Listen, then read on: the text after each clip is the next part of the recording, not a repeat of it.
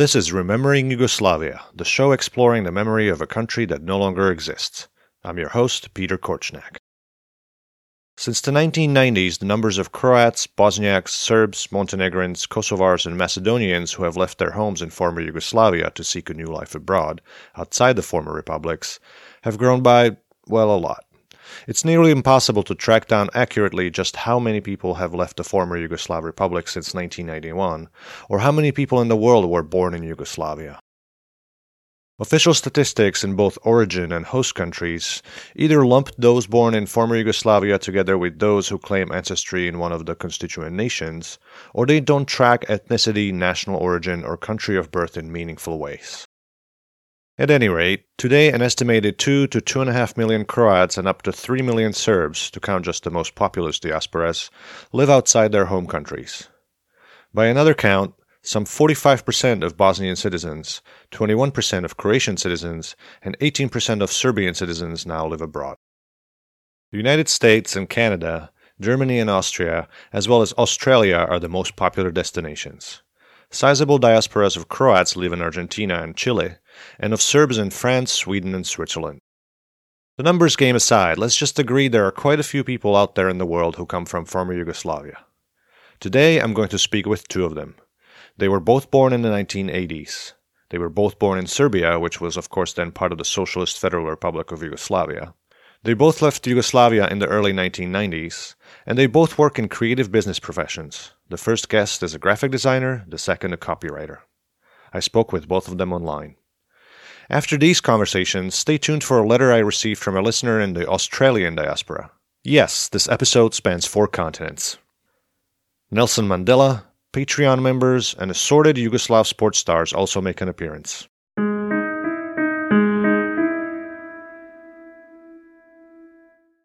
Ivan Čolić was born in 1983 in Smederevska Palanka, an industrial town in central Serbia with a population of about 50,000.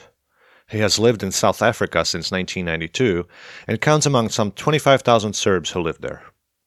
He's had even greater challenges with the local pronunciation of his name than I have here in the US, but that's another story. I'm interested in hearing the tales of witnessing Yugoslavia's dissolution as a child and how he ended up in South Africa. Long time ago in a far, far, far away land, I think in the late 70s. My father's a Croat from Bosnia, and my mom is a Serb from Serbia, which I think a lot of people in the former Yugoslavia are in mixed marriages, and I think that certainly created interesting problems once the war happened and once the diaspora kind of kicked off. And when my father went to study, he went to Crna Gora, to Montenegro. He went to Titograd, which is now Podgorica, to go and study there, to be an electrical engineer. Around the same time, my mom was in Belgrade studying to be an economist. As it was in the olden days, engineers would move around to different republics or different cities looking for work. And it so happened that my father ended up settling in a little town in central Serbia, where my mom was, where my mother's family came from. And the two of them met and started dating, and a year later, I was born. And a couple of years after that, my younger brother was born. And I think obviously in the 80s already, there were some signs that Yugoslavia as a project was starting to go towards a bit of a difficult period. And my parents, being quite ambitious and being quite professionally minded, started looking around for options in terms of moving abroad. And, they tried the usual route of going to North America, Australia, New Zealand, those kind of places. And those processes were quite long. Of course, this is back in the day before we had internet. And so my parents were looking around for a couple of years trying to figure out what the next move would be. And as the tension started rising, so it was around 7, 8, 9 when all of this stuff was happening, which is like quite a difficult age. You're not young enough to easily forget and kind of pretend that you don't know what's going on, but you're also, you're old enough to kind of have a bit of an uncomfortable understanding that things are not right. And most summers, I would go to my grandparents just outside of Tuzla in Bosnia to go and visit them and to spend my summers there. And I remember watching TV with my grandparents late every evening and seeing the war starting in Croatia and starting to see how things was moving. And I remember saying to them, like, this is coming here. And I mean, I was 8 at the time. I somehow said it, and I remember them kind of hushing me like chuti chuti. But sadly, that's one of the last times I remember seeing them. I remember around 91, early 92, one day, all of these refugees children came to our school, and suddenly the school doubled. There were twice as many children in my class, twice as many children walking in the hallways, and I didn't quite understand. And I remember going home and speaking to my parents, and they would tell us that these were children that were running away from the war. Things started looking really, really more and more complicated by early 1992. My parents started looking with increasing desperation to try and figure out a way of just getting out. It didn't matter if it wasn't, plan A. We were looking at plan B, C, D, and so on. And at the time, South Africa, because it was under the previous kind of apartheid regime, they had identified that there was a lot of experts from the former USSR, from other former Eastern Bloc countries, and obviously from Yugoslavia, former Yugoslavia, whatever you want to call it, that were suddenly looking to get out. These were, technicians, engineers, all sorts of really highly talented people, and they were, just getting them all in, giving them visas, and basically making them welcome. What a lot of people didn't know, of course, when they came, they were leaving obviously very difficult circumstances from their countries, but they were also kind of moving into another uniquely complicated place, which was South Africa in the early 90s. So it gives you some sense of the kind of bravery and the resilience that my parents had, and I suppose to some extent even the desperation in terms of their kind of dreams kind of rapidly tightening in terms of what they were able to do. So in 1992, I think in the middle, I think it was June, July, my parents obviously sold the apartment, the little Fiat we had, all the little possessions that we had. Got a gentleman to drive us from Serbia all the way to Switzerland. From Switzerland, we flew to London, and from London, we flew to South Africa.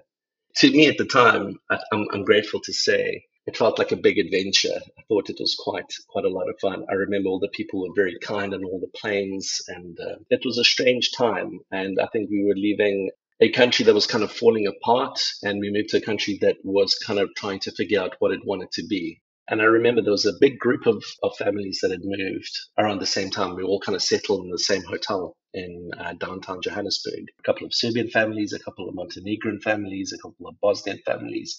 Everybody was there, and we all kind of tried to make do. And it was so bizarre because we all found ourselves in this hotel in a completely different world, trying to make sense of what was going to happen next. And You're a graphic designer. Did your experience relocating from Yugoslavia to South Africa in the 1990s impact your career path in any way?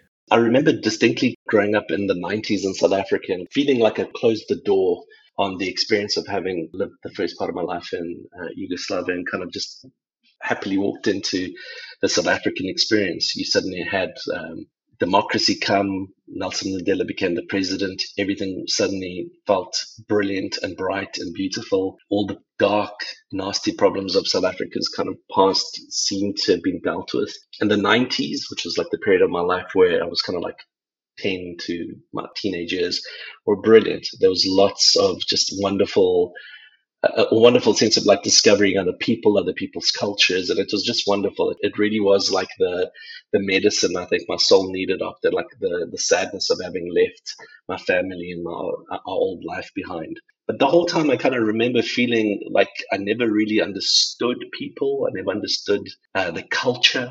I don't know. I was almost afraid that I wasn't being understood or I wasn't able to communicate. So I became increasingly kind of interested and almost, I would say, obsessed with the idea of design and designing anything and everything. So whether that was art, whether that was music, I just wanted to kind of understand expression. And like I remember distinctly 1994 when Kurt Cobain died.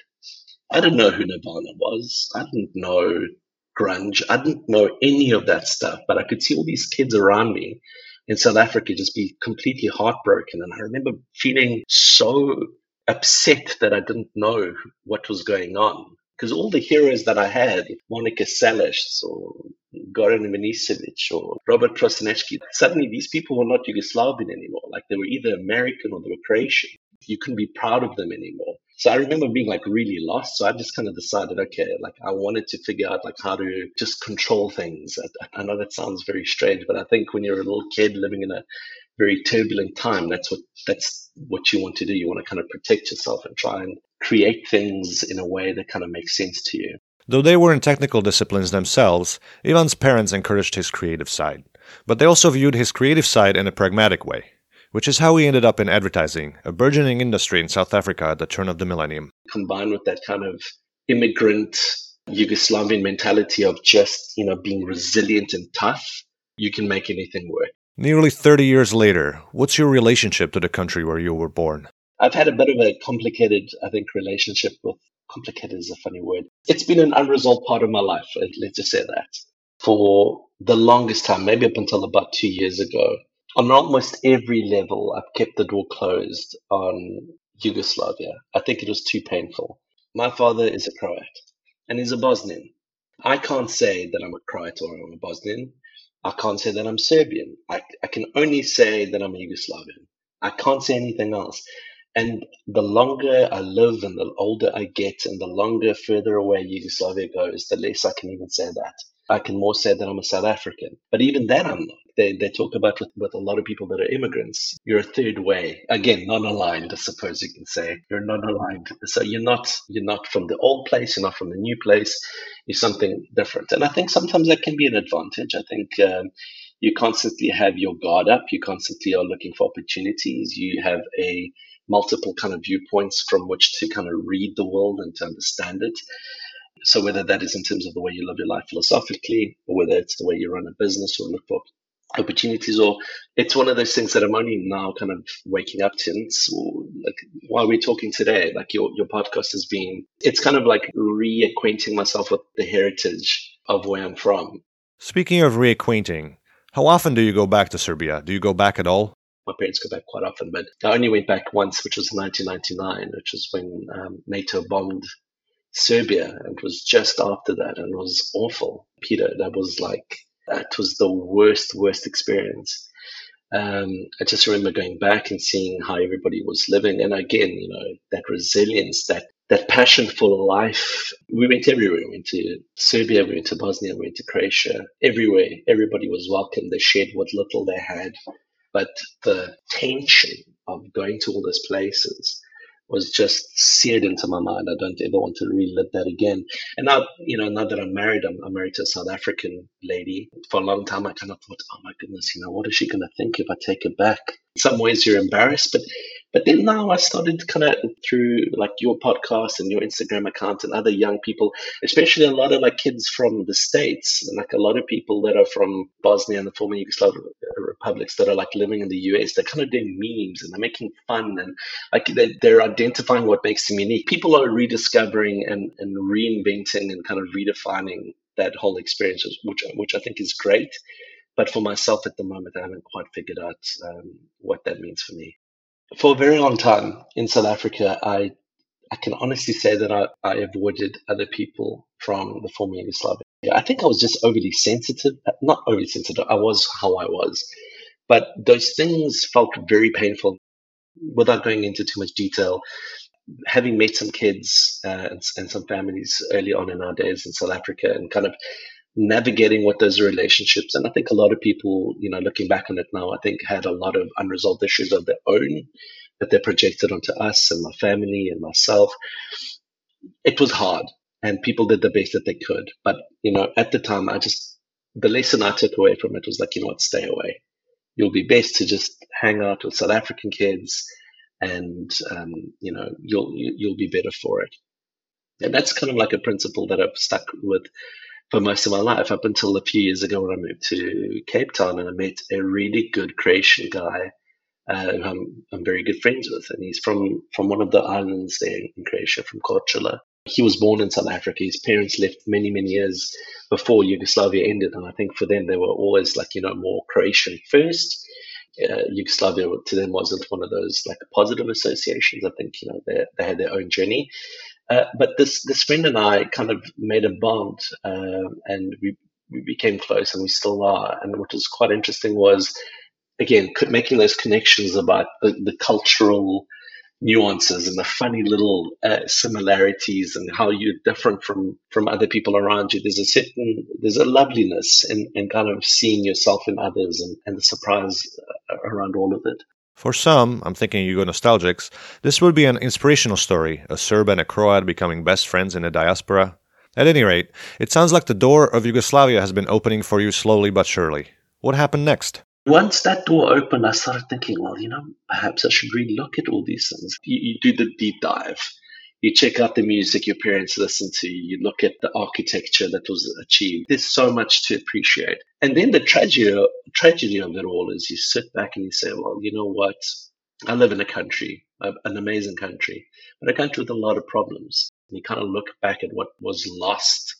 Man, it hurts. It stings a lot. And I think there's a wonderful Slavic quality to like really just brood and kind of be sentimental and nostalgic and really feel that pain and just like push through it. And you almost enjoy the suffering, at least perhaps it's just me. But it's one of those things where for a long time it was a feeling I didn't want to feel. It wasn't a scratch you wanted to itch. But then, like you said, you get older. You want to have a look. You want to go for a deep dive. And what that means, I think, going forward is I definitely want to get more involved with diaspora. I'd love to speak to more people from abroad to see what their experiences were like. I definitely want to go back. It's been more than 20 years since I've been back, and it's fair to say that those countries have all changed as well. They're not what they were like back in the 90s. They're completely different. Ivan is the first Patreon member of Remembering Yugoslavia, other than myself and my wife. So of course I have to ask him, what inspired you to support the project? Peter, I think there's very few people on the face of the earth that can say that they're part of a club where that club is made up of people that come from countries that no longer exist. I think it's you guys from Czechoslovakia, it's us in Yugoslavia. Could probably say some people from the former Rhodesia, which is not Zimbabwe. But essentially, it's a unique state of limbo. You're neither here nor there. You have all these values, you have all these ideas. You are kind of wrapped with belief and ideology and kind of views of the world. And I remember coming across your podcast and I thought, my goodness, it does say something about the Yugoslav experience where it takes for somebody else to say, hey, but you guys are interesting and you guys have something worth exploring. But essentially, I thought, this is really, really brilliant. As I said, I think your project came at the right time, where not only were you just speaking to everyday people, you were opening doors to ideas that I think I had kind of secretly had been knocking on. You know what? I feel like you were an incredible therapist more than anything. My interview with Elma Hodzic, the curator at the Historical Museum of Bosnia and Herzegovina, that's episode Das ist Museum for those of you tracking, prompted you to ask how you can support a museum and similar efforts. Tell me about that thought process. The first South African friend I made, my first and best friend in school was a young boy named Mark. And the way we played was we would run around the school during our breaks and we would play Rambo and we would shoot arrows and shoot guns at each other. And there was no talking. It was just pure performance and theater and jumping around and having fun. And he became a very dear friend to me. And Mark now lives in Stockholm. And even though he lives there, he does a lot of work in terms of trying to help people who need it here in South Africa. And I know it sounds, a little bit like first world or whatever, and with all those funny connotations. But you know what? There's so many people that are in the diaspora that could help back home. And we just don't know how to. And it's like, I don't think we even consider it as an option. And it's something that I want to try and do. I think Jewish people can teach a lot of us how to kind of get together and get heritage together and work past your differences. Right now, I don't think we're doing the best that we could. But then again, I said that as a person who can put his hand up and say, I know for a fact I haven't done enough and I'd like to do more. When I read that story about that museum and how hard they were fighting to make it work and all these people just putting in all this extra time to make it happen, I just thought, I have to get involved. I think for a long time, for most people, kids that were born in the 80s, they got to experience the extinguishing of that Yugoslavian project, and it sucked. It sucked. There's no other way to say it, and you don't really know how to deal with it. I certainly don't think most of our parents want to talk about it because it hurts them even more. They lived in it and they believed in it. So you're left with, all these ideas and all these questions. And when things in your current life get more difficult and complicated, you sometimes turn back and you put on some Bielo Dugme or you put on some Emir Kusturica films and you think to yourself, we were great. We were really, really great. And we threw it away and it hurts even more. But there you go.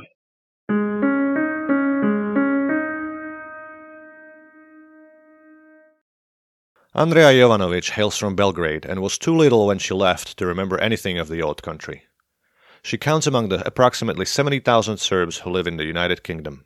I was born in August 1989 in Belgrade, which was then the capital of Yugoslavia. My family were quite heavily involved in UTEL, a short-lived newscast originally intended to be a countrywide TV channel, sponsored by Yugoslavia's federal government in order to promote the joint country just as it was falling apart. The broadcast straddled the end of the Socialist Federal Republic of Yugoslavia as a country, running from October 1990 to May 1992. Andrea's grandfather, Nebojša Bato Tomašević, was going to be the channel's CEO. More on him later. As things started to kick off in sort of mid-1991, as tensions were rising, my grandfather was brought up on charges several times, and we started to sort of worry for ourselves. My father was also working in UTEL at the time, so we left shortly after my grandparents did. My grandmother is English, so that kind of helped. After my grandfather got out of the partisans, he received a scholarship through the Yugoslav government to go and study in Exeter University, which is how he met my grandmother, who was an English woman. They got married and she lived for about 50 years in Yugoslavia, working as a publisher and a translator and a professor. She had a British passport and a car with British number plates. So my parents and I got in the back of the car and we drove to a very, very small border crossing on the Hungarian border, where luckily they didn't seem aware of who was on the blacklist and who wasn't. And from there, we drove to Newton Abbot in England, where we had sort of temporary accommodation. And here we are, almost 30 years later, I'm living in London. You have no personal memories of Yugoslavia, but your connection with that country is strong through your family. Tell me about that. What is that connection? I suppose my connection is just living in the legacy of family members who were quite well respected in the Yugoslav hierarchy. I mean, my grandfather was a child partisan. His sister, Stana Tomašević, ended up being one of the highest ranked female colonels in the partisan army. It was her battalion which primarily defended Tito at Drvar. And she was the subject of some photographs taken by the English photographer John Talbot in 1944 in Drvar, which were then dropped around Europe to encourage resistance. So She went on to have a pretty amazing career. So she went on to become a federal minister in the government. Later, she was the first female ambassador for Norway, Iceland, and Denmark. And by the time she died in 1984, she had just resigned as the president of the Federal Chamber of Yugoslavia, the parliament. So she was fairly well known, and I think for that reason, I think we were well connected and everybody really believed in it. So we've always been raised with that kind of, I suppose, socialist mindset. We met on Instagram, and from the photos you post there, I thought you were from Croatia. My grandfather has always been heavily involved in publishing, and in the 70s he set up a publishing association called the Motovun Group, and it was named after a small village in Croatia, which at the time was kind of half abandoned, sort of left to ruin, which is now rather a big UNESCO World Heritage Site and very popular. And he persuaded all the members of this publishing group to buy houses there, and we bought a house there, I think, in 71. And so the whole family has kind of holidayed there every summer, every winter ever since. And 8 years ago, I fell in love with the boy down the road and married him. So kind of continued a traditional relationship with a town, I suppose. I did try to live there, but I think going from London to rather a small place can be a bit tricky. Right. As it happens, he lives here with me and we go there, I'd say 6 or 7 times a year. Sometimes it's just for a weekend. We will literally land in Pula, spend the weekend in Motovun and come home. Sometimes I'll go to Belgrade myself for an extended weekend just to see friends or family. But we go fairly often. I mean, my Serbo-Croatian was very, very bad until 4 or 5 years ago. In fact, it was pretty much non-existent, but I've since taught myself. Obviously, I think I can only correctly use about 4 out of the 7 cases, but I read and write fluently and people understand me, although my accent is quite confused. Did you go this year as well, since March? We went over the summer for 3 weeks. I mean, Istria has been pretty much COVID-free, not so much because of the measures or anything, but I mean, it's an agricultural area. You know, our village has, 300 people within the actual village and another 200 or 300 scattered around in the same sort of council. And you travel in your own car. There's no public transport to speak of. I mean, you just don't tend to get as close to people, and you don't spend as much time indoors either. And what about your parents? Do they maintain connections with the old country? My parents don't go back to Serbia at all. I suppose my father is a Serb. My mother is a mix. She's half English, half Montenegrin. But the way they see it, their country doesn't exist anymore. So they're not keen on going back. I think I'm the last person in the family who's got a valid passport. Although, obviously, getting a Yugoslav passport converted to a Serbian passport was an interesting exercise in bureaucracy. When my parents first came to the United Kingdom, my mother, obviously being half English, had a much easier time getting recognised status in the UK. And my father and I waited, I think, from 1992 until around 2001 to get passports and permanent residency. Yeah, they worked very, very hard in the beginning because we really had nothing here. In the beginning, we lived with them, with my grandparents, but, you know, it's one house and 3 generations. And then my sister was born shortly afterwards, so we didn't see a lot of them as kids. They were pretty much at work until late at night. Given your storied family background, I'm curious if you, a writer by profession, albeit in the corporate sphere, dedicate any of your art to documenting that history. The hard work has sort of been taken out of that for me. My grandfather wrote his biography, very detailed. I think the original was about 1,200 pages. My grandmother, being an editor, got it down to about 600, and it's been published in about 11 languages. In English, it's called Life and Death in the Balkans by Bata Tomašević. Yeah, I mean, whereas I'd probably be scrabbling around in, you know, ancient papers and giving myself a headache with Cyrillic script, he sort of did that for us because there were a couple of other significant events in his life. For example, when he went to England to seek permission to marry my grandmother because he was in the diplomatic service, and that was kind of frowned on in the Cold War period.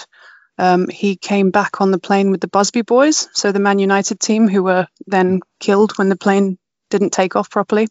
Aviation history refers to the incident as the Munich air disaster. On February 6, 1958, the British European Airways Flight 609 from Belgrade to London was refueling in Munich and it crashed upon takeoff. 23 of its 44 passengers died, including some of the Manchester United football team returning from a European Cup match in Belgrade against Crvena Zvezda. Andrea's grandfather was one of the 21 survivors. So, yeah, it made for quite an interesting book, and it has also saved me rather a lot of research, which I have no doubt I'd be doing otherwise. Your Instagram bio says you love bikes, books, brutalism, and XU. What's the story behind this? My husband is a biker. In fact, both of my parents are bikers, and I sat on my first motorcycle aged 5. So that kind of runs in the family, and I suppose we both like traveling, my husband and I. We kind of met on a bike, and he likes doing long, pointless drives, and I am fascinated by brutalist architecture and its place in socialism. So we've just compromised. When we sit down to plan a route, I'll look at various monuments or things that I want to see, and we'll plan a route around that. So he can find his motorcycle roads, I can sit on the back, and we can also stop at all the places I want to see. But brutalism for me, I'm not going to say so much brutalism as postmodernism is pretty fascinating in a socialist context, because the whole narrative of Yugoslavia, or at least the ideal, was in a way conformity to a new sort of Southern Slavic identity. And anything that didn't really conform was, you know, I would say frowned upon if it was very public. And yet Tito openly encouraged a style of architecture that was completely out of this world, completely futurist, that you wouldn't expect that. If you see what I mean. A lot of areas, they've had a rough time, and, you know, the wars in the 90s may have swung people who had one viewpoint towards another. So you can also tell quite a lot about places when you go to see the monuments.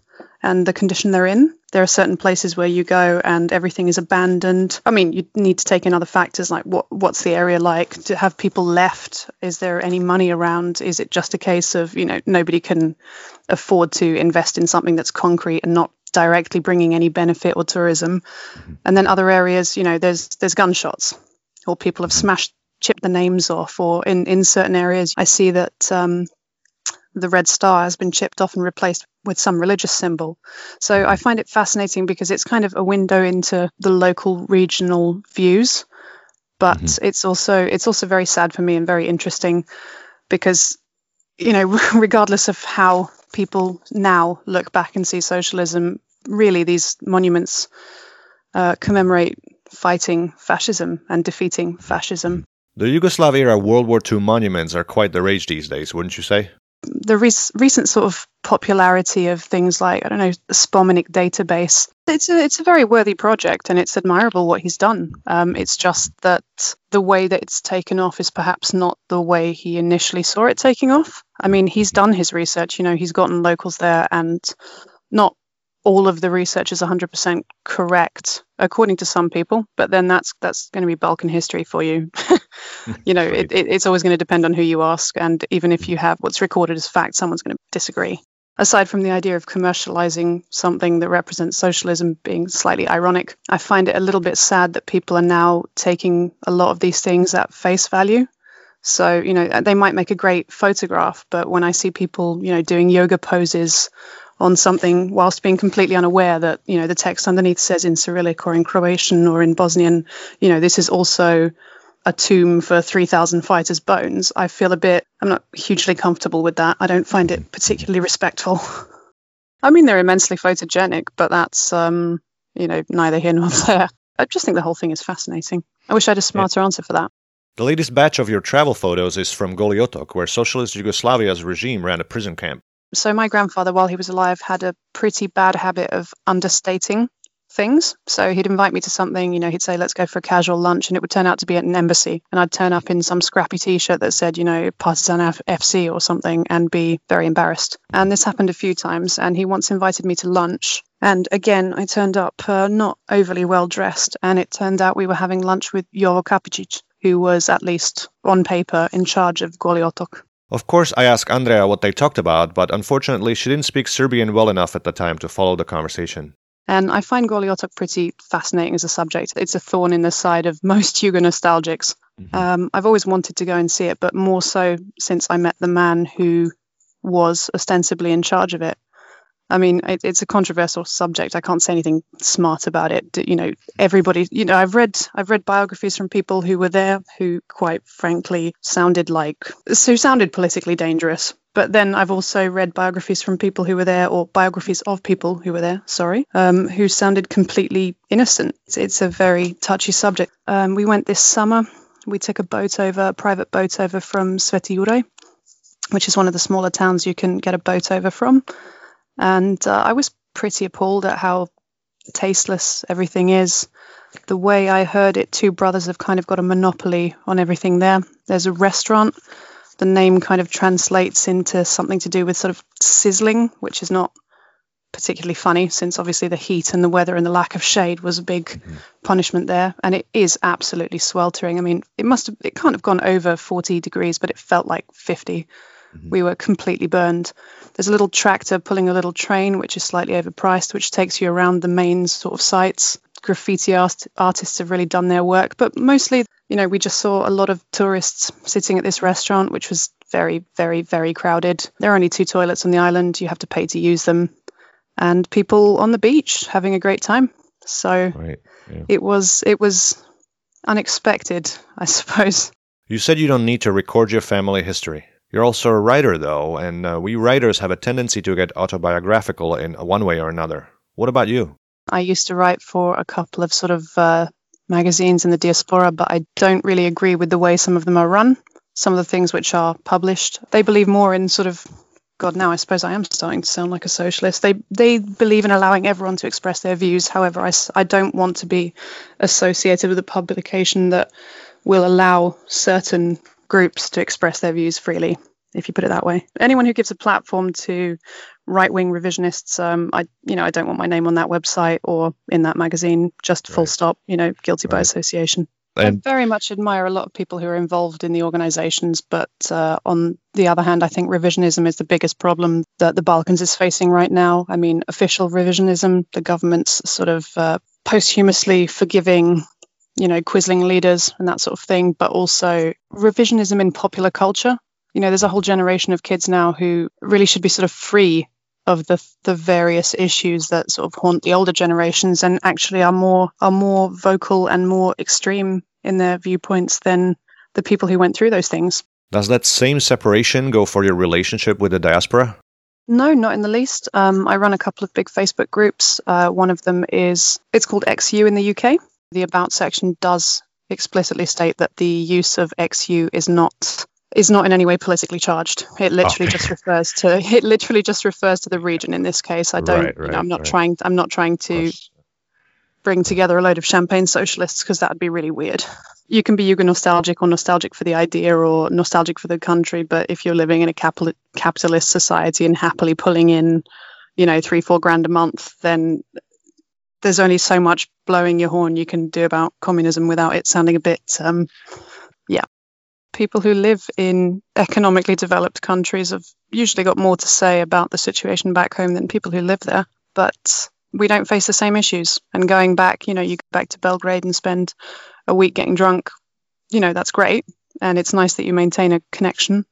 But, you don't have to get up and go to work the next day on bad public transport or breathe that air in all the time. So, of course, there's a certain amount of privilege. The other group Andrea helps run is an advice group for people relocating to the UK from the Balkans. Now, before starting XU in the UK, Andrea was active in another diaspora group on Facebook, but she got a fair amount of grief for sort of, I think, representing a fairly liberal perspective. I'm also not religious, which doesn't go down well with some people, and married to a Croat, which also doesn't go down well with some people. Oh my God. So I started my own group in which you can write or speak in any language that's associated with ex-Yugoslavia or in English. There are a lot of sort of groups in the diaspora that don't like writing or responding in English, which I find very strange because, if you don't have an identity complex, you can be British and be Bosnian. You can be British and be Serbian, British and Croatian. There's no reason to sort of make them mutually exclusive because really for people who've been here for decades, it's not.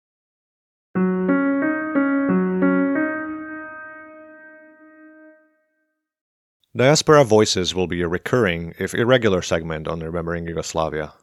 I look forward to featuring more ex-Yugoslavs in this occasional series soon. I know there are a lot of stories to be told. In fact, just as I was preparing this episode, I received an email from one such listener, Anna, who lives in Perth, Australia. With her permission, I've edited the letter for length and clarity. Anna writes,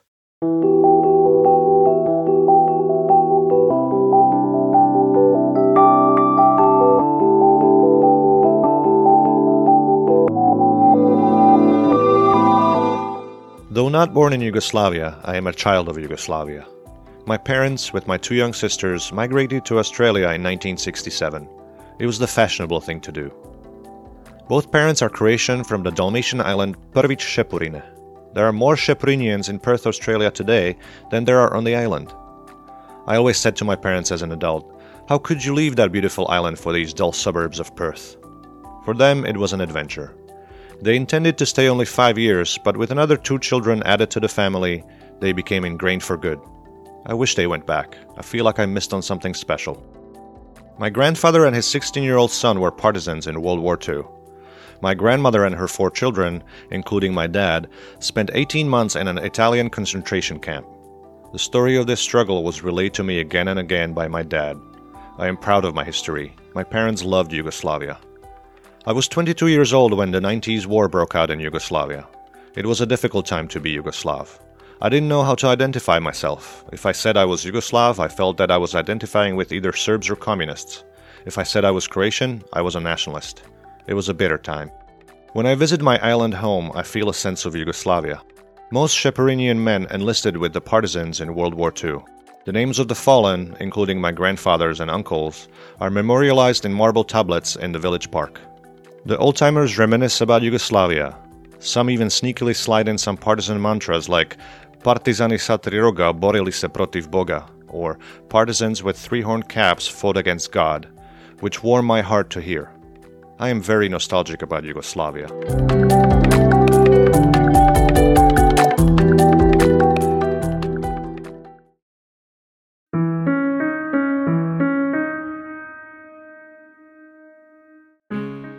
As someone who too was born in a country that no longer exists, whose parents are mixed marriage, and who lives abroad, I can relate to some of Ivan's and Andrea's experiences.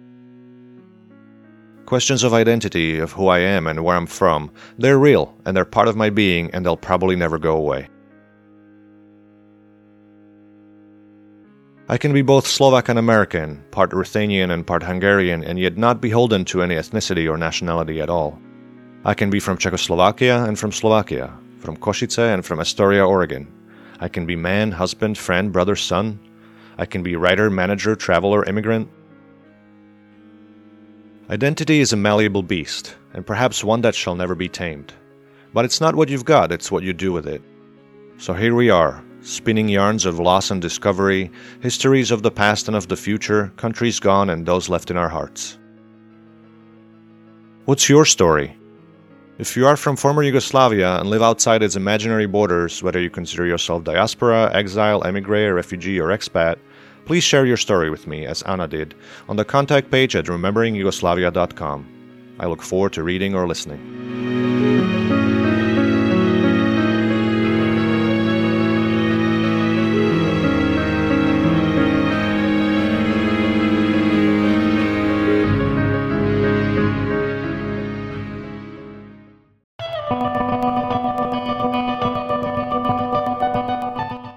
Next time on Remembering Yugoslavia. I mean, it's timeless design. Those logos will always be great. What's so appealing and even timeless about graphic design works from the socialist era? Who are the people keeping it alive? On the next episode of Remembering Yugoslavia, Yugoslav design and its legacy. I'll speak with two graphic designers from Serbia and North Macedonia about Yugoslav modernism, marketing, and monuments as inspirations for their work. Tune in wherever you listen to podcasts and subscribe so you won't miss out.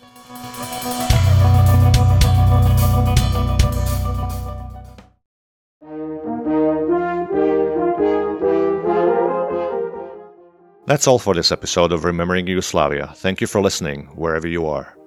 Find additional information for this episode, a transcript, and subscription links in the show notes at rememberingyugoslavia.com/podcast. And again, if you are from former Yugoslavia and live abroad, whether you consider yourself diaspora, exile, emigre, refugee, or expat, please share your story with me there. I look forward to it. Outro music courtesy of Robert Petric, additional music by No Sense and Petar Alargic, licensed under Creative Commons. I am Petar Korchniak. Ciao!